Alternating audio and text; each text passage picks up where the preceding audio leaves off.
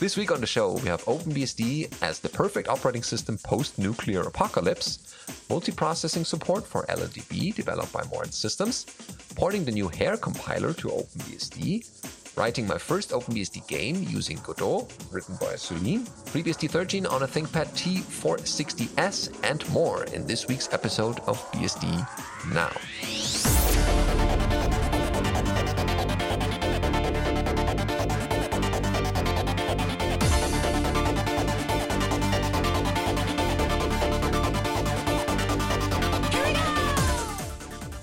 BSD Now, episode 455, the Ken Thompson Singularity.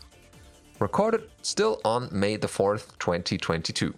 This episode of BSD Now is brought to you by Tarsnap. Go to tarsnap.com/BSDNow for online backups for truly paranoid people. And if you would like to support this show in a small donation or dropping a bit of money into a tip jar, a virtual one, go to patreon.com/BSDNow for maybe moving ads or support us in any way possible. That would be highly appreciated. Hello, I'm your host, Benedikt Reuschling. I'm Tom Jones. And I'm still making Star Wars references in this episode, so stay tuned. But we have headlines this week, which is probably similarly motivating, like having Tatooine destroyed by you-know-what. Is OpenBSD is the perfect OS post-nuclear apocalypse? Ooh. What do you mean? You know what? Is it bad form to mention the non-life? Probably, yeah.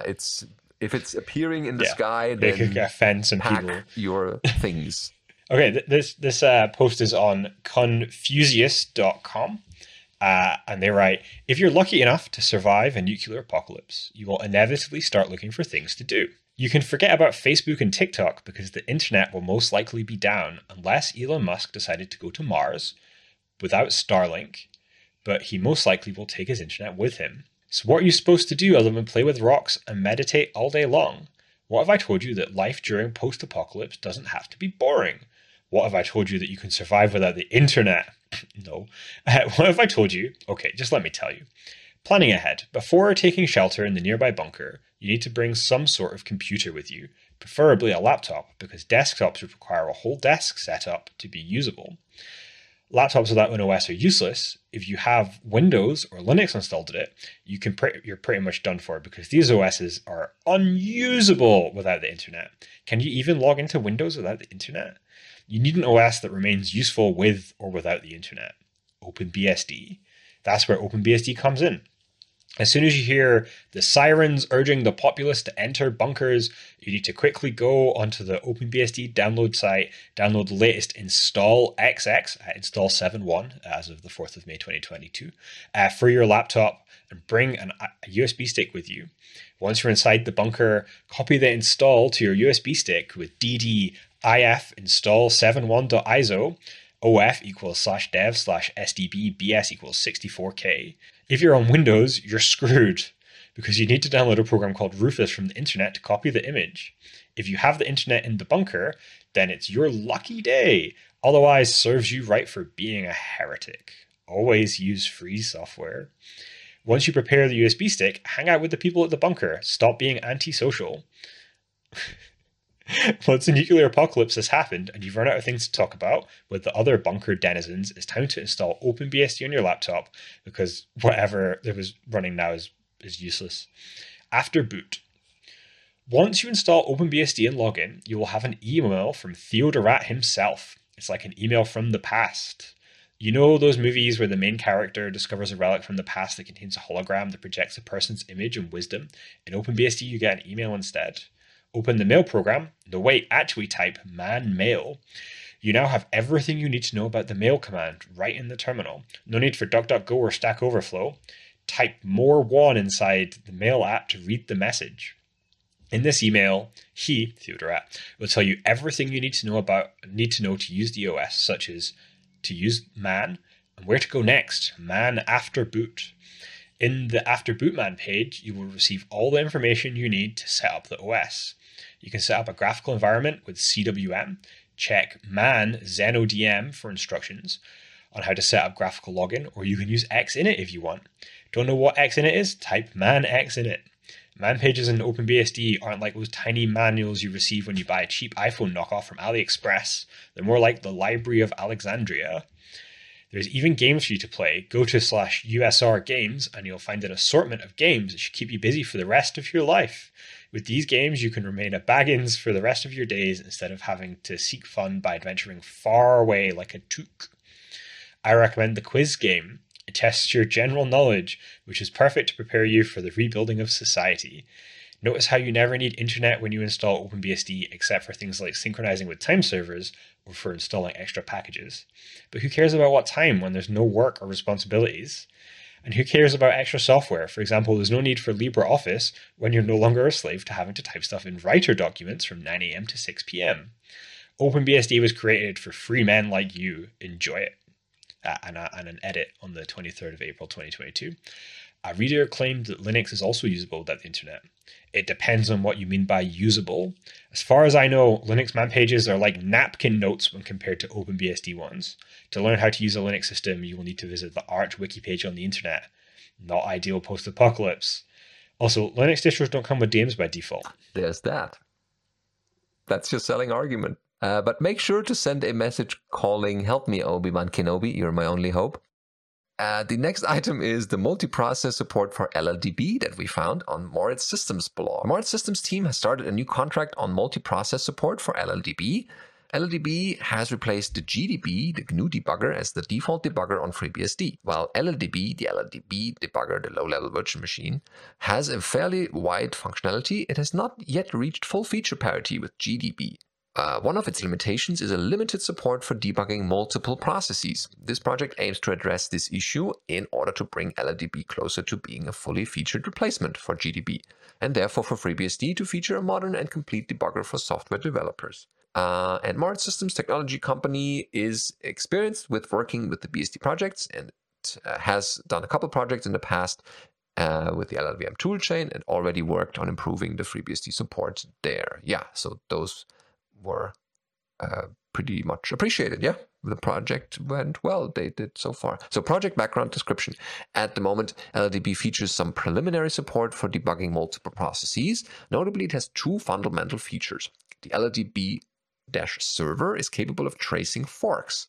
However, it requires that either the parent process or the child process is detached after the fork before further debugging. LLDB client supports multi-target debugging, like maintaining connections to multiple LLDB server instances. This permits debugging multiple independent processes. So the part that is currently lacking is the ability to combine both of these functions in order to support proper tracing, both the parent and the child, immediately after a fork. This functionality would extend the usefulness of LLDB in debugging programs using process-based parallel processing, often called multiprocessing, as well as applications spawning helper processes, including pipelines. The existing multi-target debugging support in LLDB requires using a separate connection for every process being debugged. On the other hand, the GDB remote serial protocol features a multiprocess extension that permits multiplexing requests and responses corresponding to multiple debugged processes, primarily through extending the syntax already used to multiplex packets regarding different threads. A partial support for this extension has already been added to LLDB as part of their prior work. After initially discussing this with the upstream, we believe that the best way forward is to continue implementing the support for GDB remote multiprocess extension. Unlike the other solution, it does not require establishing additional communication channels. This makes debugging over firewalled networks easier, and it permits using transport that do not support multiplex tools, or such as the serial port or pipes. Furthermore, though preserving protocol-level compatibility with GDB, it makes it possible to use LLDB as a client for other implementations of GDB server that do support multiprocess extensions. Okay. However, the baseline variant of the GDB remote serial protocol has a limitation that it can only report a single quote-unquote stop reason at a time.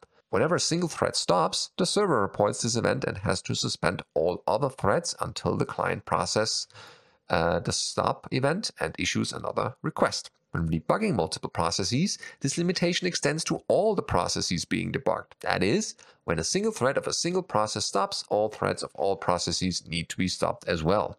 Okay. So the non-stop protocol extension removes this limitation. In this mode, the server does not stop the remaining threads or processes from reporting an event.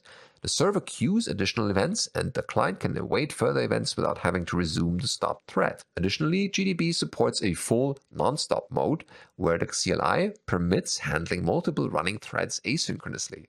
We do not plan to implement this at the time in LLDB, as it would require significant design changes. Instead, the GDB remote plugin will always ensure that all threads from the reporting process will be stopped, but not other processes. However, the protocol support implemented as part of this contract will make implementing an optional full non-stop mode in the future easier. The additional debug processes will be presented to the client as new targets in order to reuse the existing code and avoid making major changes to the user interface. In particular, changing the behavior of existing commands such as quote-unquote process continue to apply to multiple processes would be confusing to users. If necessary, more convenient methods of working with multiple processes, like targets or with targets, will be implemented as new commands. And they have key deliverables listed. The first is support for the non-stop variant of GDB remote serial protocol in LLDB server and GDB remote plugin in LLDB client. That's what we mentioned. Full support for multiprocess GDB remote serial protocol extension in LLDB server, and support for multiprocess debugging in LLDB client through the multiplexing multiple LLDB targets with a single GDB remote serial protocol connection. And this work is sponsored by the FreeBSD Foundation, so your donations made this possible.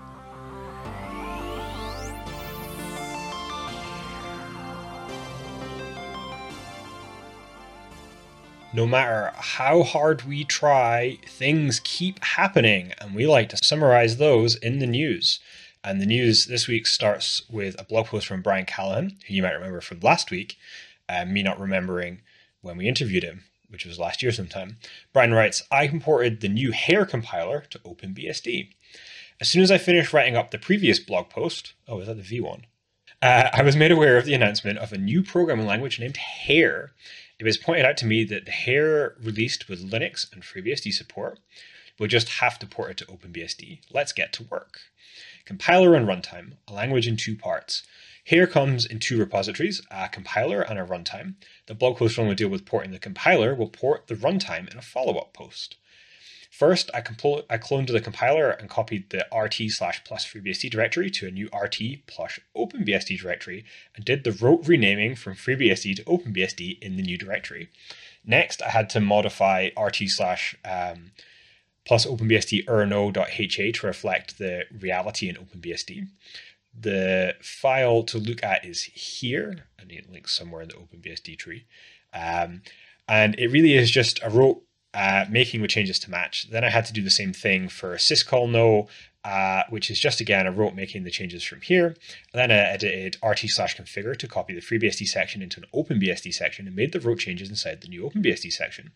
Now I could begin building the Hair compiler. The instructions said to create a new build directory, and from there run /configure. So that's what I did. Hair uses QBE for its backend. Good thing I recently imported a QBE port. The first build errors. Hair is not a particularly big compiler, so only a handful of files to build. I did run into some build errors though. The Hair compiler uses a maketemp function, which does not match the maketemp prototype. That caused an error. The fix is simple. All you have to do is rename all occurrences of maketemp in the Hair code. I renamed it to emaketemp since I'm not worried about selecting a final new name right now. I then had several occurrences of printf format string warnings because -w error was turned on from upstream. These broke the build. Fortunately, Clang will tell you that you need to change the offending format strings too, so I just listened to Clang. I think what OpenBSD differs from Linux and FreeBSD here. Think the difference between %LD and the %LLD. This is all legal according to the C-spec, so maybe something upstream will need to smooth over. And hey, the build finished. The instructions say you can run make check to run the test suite, so I did that. And all the tests failed. Teaching Hair about OpenBSD ELF binaries. OpenBSD has some special requirements for its ELF binaries. All OpenBSD binaries need a .note.openbsd.ident section with a couple of magic numbers and the string OpenBSD. I may be misremembering, but I believe this is an artifact of when OpenBSD had Linux emulation, so the kernel would know if an ELF binary was a Linux or an OpenBSD binary. The Linux emulation was removed, but the special identifier stayed. We actually saw a special code needed for this all the way back in our Snake QR game. I added this code into the assembly code for the start function. I then needed to teach the Hair linker script to recognize the new .note.openbsd.ident section. Now I can rebuild and retest, and the test still failed. Using GDB for the last clue, opening a test binary with GDB and forcing the debugger to break at the very first instruction with *I noticed the memory location for the first instruction kept changing each time I reran the program. Looks like I forgot to tell the linker that it needs to include the -no-pi flag.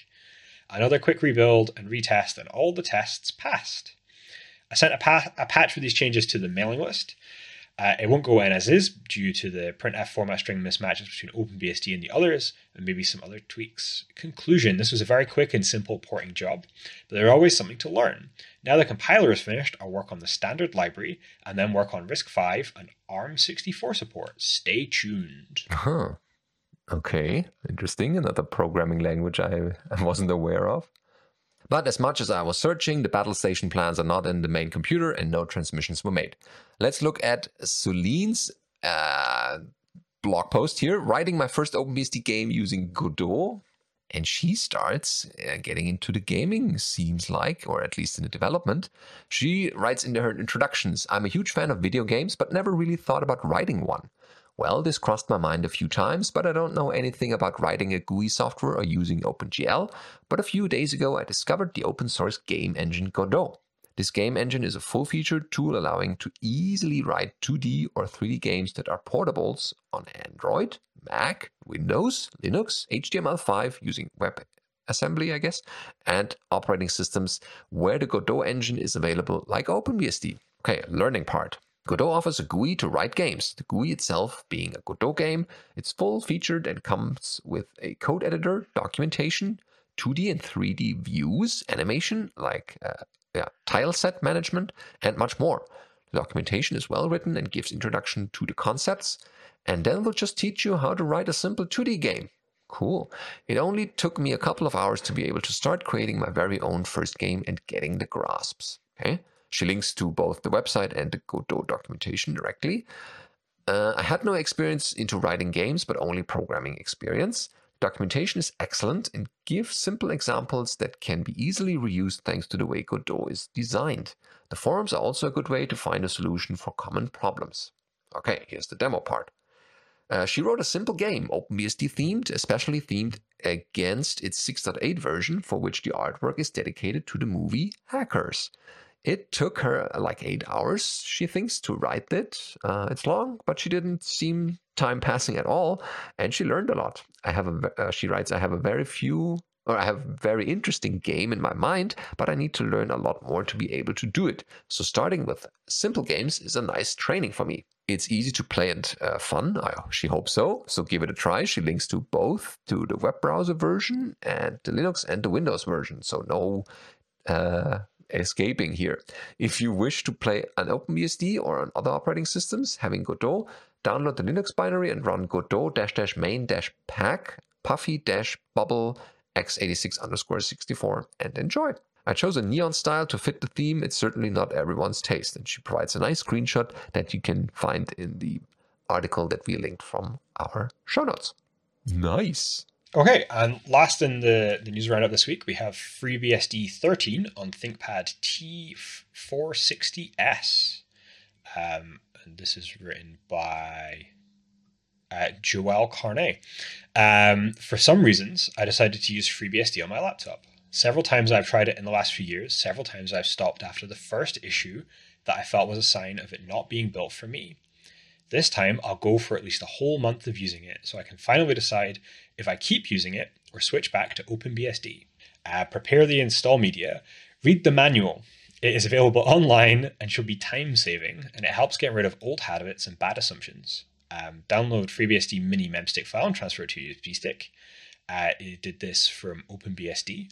Replace the of device with a reference to the proper one. Yeah, you don't want to nuke your own hard drive by accident. Restart the laptop with the USB stick. Hit F12 on the T460S to boot in from the USB.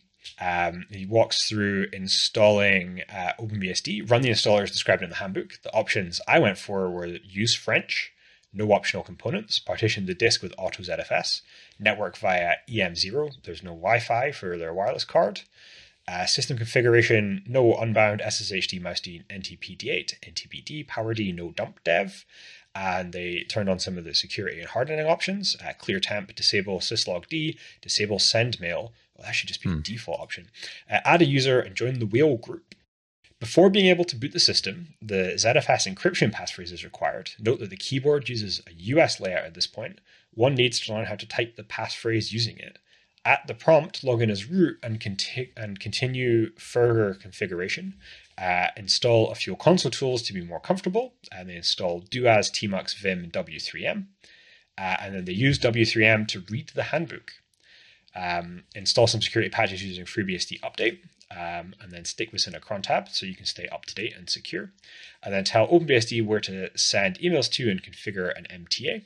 ThinkPad ACPI extras get support for hotkeys with specific ThinkPad components by adding ACPI IBM ACPI_IBM_ load to bootloader.conf and KLDing the module for there.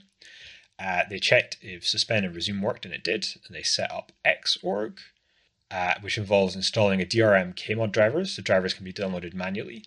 Can be loaded manually, but let's reboot and check everything worked, which is always good because sometimes they don't work and you don't have a working system. And then they get to wireless configuration. By default, nothing is configured, nor appears in ifconfig output. My Broadcom BCM4356 is not recognized by FreeBSD, so I plugged in a USB dongle and configured it. It's a shame because those dongles are really quite slow. Sound worked out of the box. Bluetooth is there, but no one ever seems to use Bluetooth. And he talks some of the environments of their user environment. And then he finishes with some personal thoughts on running FreeBSD. I wanted to go out of my comfort zone using an OS I hadn't used since early 2000. The last FreeBSD I used was probably one from 4.x. Since then, I got used to the OpenBSD way of doing things, so I'm obviously biased. But I was also ready to be impressed. What I liked. Using FreeBSD as a workstation with Xorg feels smooth, just like Windows, Linux, or macOS. The windows pop up really quickly. The mouse feels super responsive, and there's no lag in the hardware like Firefox when switching tabs. Things like GIMP or LibreOffice take a few seconds to launch, but as far as I can tell, those react the same way no matter the OS you use. Most of the time, you can't hear the laptop fan. Compiling software running with full indexation with Shotwell does turn it on, but regular email reading with Thunderbird or web surfing with Firefox does not turn it on. French localization is available from the console. That still leads to having some French messages and English help pages, but that's not the point. The point is about date and strf time, which means that the date will be properly localized in XFC and other software. There are many virtualization options, QEMU, VirtualBox, Beehive. One can run other OSs in console and graphical mode. What I disliked. There's no wireless driver for my Broadcom BCM4356. That means I'm stuck with 2.4 GHz 802.11n when that particular Broadcom card can achieve 802.11 AC connection straight from the hardware. I missed a few console tools I expected to be standard, like Tmux, Duaz, Dig. They can be installed using packages. That's still not ideal. They're natural tools for a Unix-like environment. Although the console has been configured with a French keyboard during installation, Xorg does not benefit from that layout without specific configuration. To my understanding, this is due to Xorg being treated as an external package and not part of the system. Once the handbook example has been reproduced, the proper layout is usable in X. Unless I miss something, Hibernate is not available. I don't use it often. Most of the time, Suspend is quite enough, but Hibernate is neat when you have a long travel time and know you won't use your laptop soon. Modules and service management have confused me quite a lot. Some things go into bootloader.conf and other things into rc.conf. Using sysr3 to enable services and service to start-stop services, like why not use a single command with a set of args rather than various commands. With an update from @Phyllis, service foo enable can be used instead of sysrc. I did not know that. This adds more consistency. Configuring the network interface is still something I don't fully understand. The WLAN layer feels so complicated to me. The usage of cloned interfaces seems like an inherited layer from nowhere, since there is also ifconfig directives. Translating Beehive ifconfig examples into an rc.conf snippet makes me sweat. I was surprised options were not shipped in all binary packages. For example, I had to recompile from source to be able to use Redshift GTK or have face recognition in Shotwell. I expected to be able to choose between package with and package without features. Having a distinct localization system for ports configuration files is disturbing. Whether it's for Xorg or third-party binaries, it does not fit with me well to have rc.d and DTC stuff under user local. I understand why it is good to do this, but I prefer to have stuff in one place. Port sync and compilation is the second item that I haven't fully understood yet. Using user ports from the installer or PortSnap or Git is not a choice I would have liked to have. After a few trial and errors, it seems only PortSnap is the sane option. Maybe I don't understand them when I read the handbook. I still have not understood which of Portmaster, Port Upgrade, or Poudriere is the simplest tool to use when you only have a few packages to build. You want to enable a specific option. This is the most complicated thing to understand on that FreeBSD release. I must have missed something. I ended up with starting a FreeBSD instance in VirtualBox and compile a few things using make package. There's a recurrent issue between Let's Encrypt Certificates, Netcloud Client, and FreeBSD updates. I thought it was solved using a forum thread, but it keeps coming back. What I learned, using FreeBSD as a workstation helped me confirm my OpenBSD servers were not slow at all. I could transfer files from a Celeron J4125 at 700 megabit using HTTPS and NFS. All my bash scripts are written to run using OpenBSD's KSH. On the few Linux boxes I have, they are run using bash, but I thought they were POSIX compliant. Using them with FreeBSD's SH proved me wrong. Some of them would not run because the syntax was not acceptable. I have to review them to make them more POSIX compliant. FreeBSD allowed me to solve some issues with my Nextcloud instance. There are still weird things happening, but it seems to be due to Nextcloud client rather than the server configuration. I could also verify that errors were not due to my HTTPD relay deconfiguration. 2022.02.02 update. This overall configuration also works for my ThinkPad X260. The screen's 1080p. So it doesn't use the scale factor. This was an interesting month-long experiment. Some things were great, some less, but I learned so much. Thank you, FreeBSD. Thank you, Joel. It's great getting feedback like that. Oh, yes. It's really nice to get like a concrete list of things that just you'd expect and aren't there. Mm. Cool, thanks. It's a great article. All right, time for the Beastie Bits, which sometimes is like a wretched hive of scum and villainy. You have to be cautious. The first one is actually linked from our own producer here to his own podcast, opensourcevoices.org, with an interview that he did with Deb Goodkin, executive director of the FreeBSD Foundation. And I hear that I'm also mentioned in there. I haven't had time to listen to it, but we recommend you listening to that episode because it's about a lot of the FreeBSD Foundation and things you probably haven't heard before. So check out also the Open Source Voices podcast as a whole. There might be other interesting folks in the open source space that you have an interest in. Yeah, I was on it. So if you haven't had enough of me, here we go. Listen to me. The interview with Deb is really good, really interesting. It's great to. Deb goes into a bit of more of her background and how she started in the industry, and then how she ended up in the FreeBSD sphere. It's a really good interview. You should listen to it. It's a great podcast from JT. Next in the Beastie Bix, we have a news post from hbcwire.com, which I've never heard of. Tachyon successfully runs FreeBSD in Prodigy ecosystem, expands open source OS support. Tachyon today announced it has completed validation of its Prodigy Universal Processor and software ecosystem with the operating system FreeBSD, and the Prodigy instruction set ISA for FreeBSD porting. And so this is an article about a processor manufacturer, vendor, design company called Tachyon, and they showed that they've done a port to FreeBSD, which is really cool. Yeah, great. Then there's a Midnight BSD minor update happening, 2.1.7 from April 4th. And this is mentioning that the zlib deflate bug has been fixed. When using the z_fix strategy can result in out-of-bounds accesses. Fixing that deflate bug when the window is full, deflate_stored. Speed up CRC32 computations by a factor of 1 7.5 to 3. Oh, wow. Use the hardware CRC32 instruction on ARM v8 processors and speed up the CRC32_combine function with powers of X tables. They added a CRC32_combine_gen function and CRC32 combine op for fast combines. Cool. Nice to know about this. So these are security advisories. Make sure to have always the latest version running with all fixes applied. Okay, and then we have a pair of updates from OpenBSD subprojects. So we've got LibreSSL 3.5.2 released, which is just the first stable release of the 3.5.x branch, also available in OpenBSD 7.1.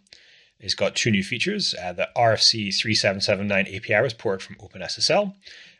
Certificate transparency was ported from OpenSSL, and then they've got a whole bunch of bug fixes, compatibility improvements, and internal improvements. And then next, we have OpenBGPD 7.3 released, and this is covered on the undeadly.org, the OpenBSD journal, from the Dogs for Zorba department. We've released OpenBGPD 7.3, which will be arriving soon in the OpenBGP directory of your local OpenBSD mirror. The release includes the following changes to the previous release. Macro expansion in the configuration file is improved. Adds initial fib support for Linux. Roots can be added and removed. Nexthop tracking and dynamic interface detection is still not implemented. Major refactoring in the RIB codebase to add multipath support in an upcoming release. OpenBGPD portable is known to compile on FreeBSD and Linux distributions Alpine, Debian, Fedora, RHEL, CentOS, and Ubuntu.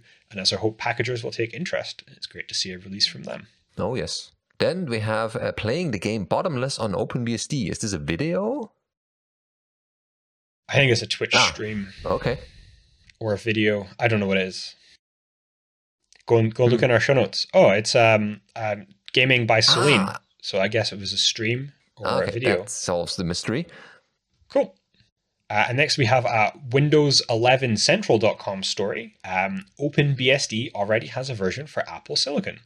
Little by little, because it is a substantial change, new operating systems are coming with compatibility with Apple's M1 family of chips. And today we have the luxury addition to the list, OpenBSD.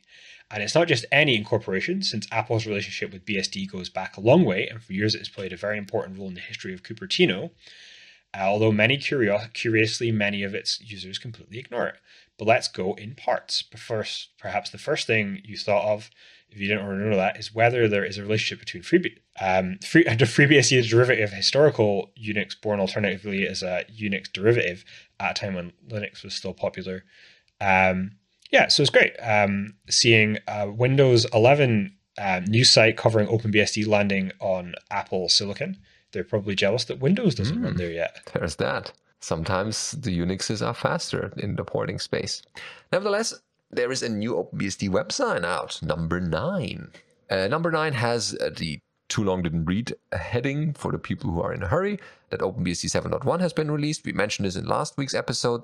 They mentioned that no more package updates will happen for 7.0. Syspatch will still be published, although maybe when this episode will be out, this is probably not the case anymore. No more syspatches for 6.9. It's now end of life and shouldn't be used any longer. And OpenBSD 7.0 to 7.1 upgrade guide is available. She lists a couple highlights. We did those in last week's episode, so we can probably go over that. 7.1 stable changes, no syspatch yet. Well, maybe that has changed. Going further, they have articles linked there. Let's install OpenBSD RISC v64 on QEMU, OpenBSD 7.1 fan noise and high temperature solution, iBlock, block scanner TCP connections under OpenBSD, and OpenBSD gaming updates in the second quarter of 2022, as well as artworks and the authors for that. So check out the whole OpenBSD website, and all the issues are also of interest for you. All right, next up we have a blog post from Dan Langle, and Dan Langle's Other Diary. He has another more popular diary. This one is more general. And it's titled, I forgot to enable compression on ZFS. I forgot to enable compression on this fresh ports node. I have no idea why or how. After doing this, I went to a directory with a lot of space and copied stuff around. And he just copied some stuff around. That will free up some space, but really most of the Z pool really needs to have a ZFS send, ZFS receive done on each one. And so he does that, and he shows the difference between before and after of turning on compression. Do you read more in here than I can see, Benedict? No, he has a lot of file systems, data sets that I can see. Okay, and then the last beastie bit we have is a real short video that we're not going to play. And it is an interview on the Changelog podcast with Brian Kernighan, who you might remember from his very successful book in 2019, Unix, History and a Memoir. Brian Kernighan was involved in the early development of Unix at Bell Labs. He's the K in awk. And he has a lovely quote here about Ken Thompson and how Ken Thompson is just a pure technological singularity. And he recalls some anecdotes of Ken showing how great a skill set he was and a skill set he had and how great a programmer he was. And it's definitely worth 2 minutes and 42 seconds of your day. And they link to the full podcast too. Mm-hmm. Yeah, great to see these old videos being available still and getting some ideas how the founders of Unix were, thinking back in the days.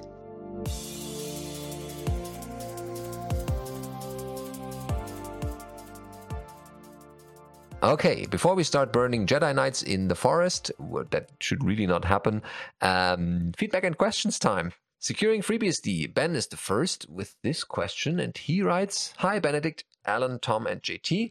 What steps do you take to secure a FreeBSD box with services exposed to the internet? For example, on Debian, I get the low-hanging fruit like sshd_config, firewall rules, and monitoring, and I always add some platform-specific tools like unattended upgrades and AppArmor. These basic things give me peace of mind and confidence when using that platform. I'd love to hear your tips for deploying FreeBSD in production without losing sleep. I've discovered the show recently and truly enjoy listening. Well, thank you. Thank you so much for sharing your extensive knowledge and experience. I firewall stuff. I configure SSH so that it will only accept certificates because that's never been a problem. It's also great for lowering the firewall noise for people scanning your machine. You definitely get a lot less scans because I only have certs. All this stuff's good. What do you do, Benedict? I can refer you to a recent FreeBSD Journal article by Mariusz Zaborski. He wrote the top 10 things you need to do when first installing or after installing FreeBSD in one of the recentish FreeBSD Journal episodes. They're all free online, downloading and viewing them. And so you can find them on the FreeBSD Foundation's website. They have a security themed issue there, and you will find it in there. There's some good tips in there. And I use most of them, if not all, to secure my boxes. It's good to hear. One thing you might miss as well is the installer offers you a set of options for locking down the machine. And if you've deployed a cloud image, you might want to just go through the options the installer suggests. I think you can do this from BSD install just on the system. It's definitely worth looking into because there's some more stuff there. The next question we have is from Dave on BSD certifications. And Dave asks, are the BSD certifications by the Linux Professional Institute useful for someone going from a Linux sysadmin to BSD? So in general, they are. It is basic sysadmin knowledge that you can probably take over from your Linux days or your Linux work. So pretty much service configuration is the same on Linux as well as the BSDs. Although you have to be aware that you have to know about all the BSDs, not just your favorite BSD, like let's say OpenBSD, but also about NetBSD and FreeBSD. And there's subtle differences between them. And so that is the quirk, if you want to call it that, in this certification. Although when you passed, you have shown, or you can show to your future employer, that you have knowledge about all three of them. Whatever BSD they are going to use, you demonstrate with this certificate that you have that. There are some learning objectives and a study guide, if I'm not mistaken, on the LPI website. And I can't tell you more because I was involved somehow, I was involved when we ported that from when the BSD certification group ported that over, if you want to call it that, to the LPI. And so I can't tell you much because NDA, and I can't tell you specifics, but it's definitely good to have a certification, especially when you're targeting a employer that's using BSD, and that way you can show that you have the knowledge. Yeah, and it's a good way to show a breadth of knowledge and a continued interest, or to spend training budget if you don't necessarily immediately want to go and work for someone that's hiring FreeBSD sysadmins.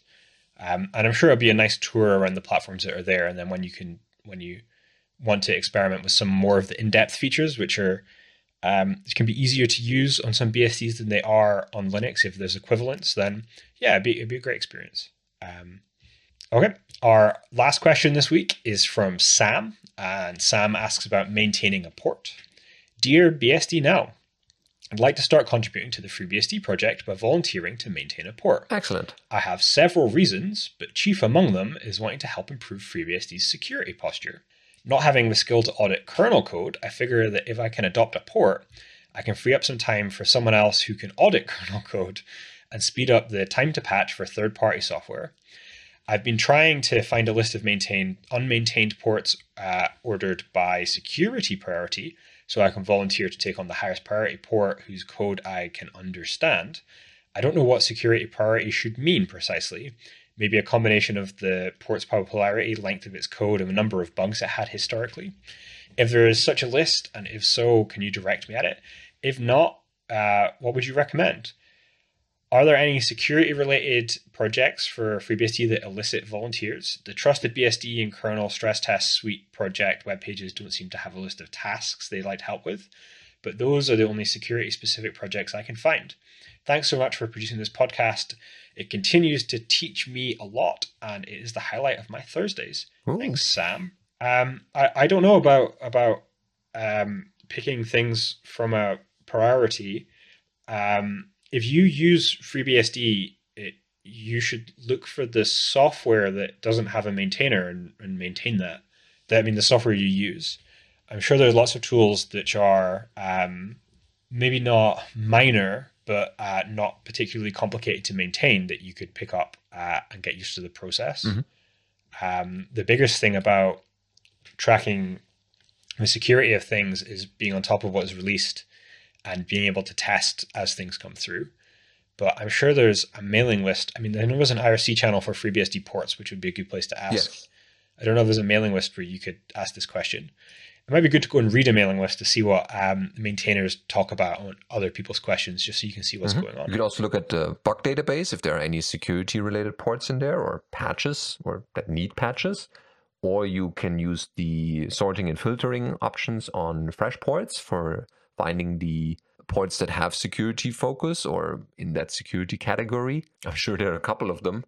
I generally like your approach that you want to help out and free time for other people. That's amazing. It's just good to see this from the community. And who knows, there was a thread the other day on Twitter where someone was like, the Porter's Handbook is so nice or so good to read. They already started porting one software and are now maintaining 10 of them after a couple of weeks. And it's amazing to get this from the community. Yeah, and I think the biggest impact you can have from outside the project is to learn the tools in a way that will help people. And I understand the desire to fix the security posture, but if all of your changes need to be reviewed and committed by a committer, then you're helping by preparing them, but you're not helping all the way. But you can help a lot by making sure that stuff doesn't go out of date and making sure that the stuff you use is up to date. There's always a need for people to test stuff. Oh, yeah. Because everyone's use cases are so different that you're going to unearth issues. And so running FreeBSD and reporting bugs and helping triage the bugs you find is a great way to start getting involved. It's always difficult to ask how to start because once you start interacting with any open source software, you have an unending list of bugs and features to add. And it's so difficult on the other side being well, can't you just see all the problems I deal with every day? Fix those. But yeah, no, it's great. I wish the best of luck to you. I hope that we get a Email to the FreeBSD developers list in a year or so when you're getting a commit bit through. But, yeah, well, good luck. Very well said. Yeah, especially when people like this sort of work, then it's typical that they start doing more work, and that benefits pretty much everyone. So I think that is all for the feedback now, and this is also the end of this episode.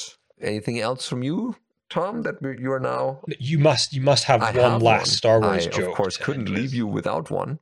So if there's anyone out there still doubting the BSDs as a whole, you just tell them the wise words, "I find your lack of faith disturbing."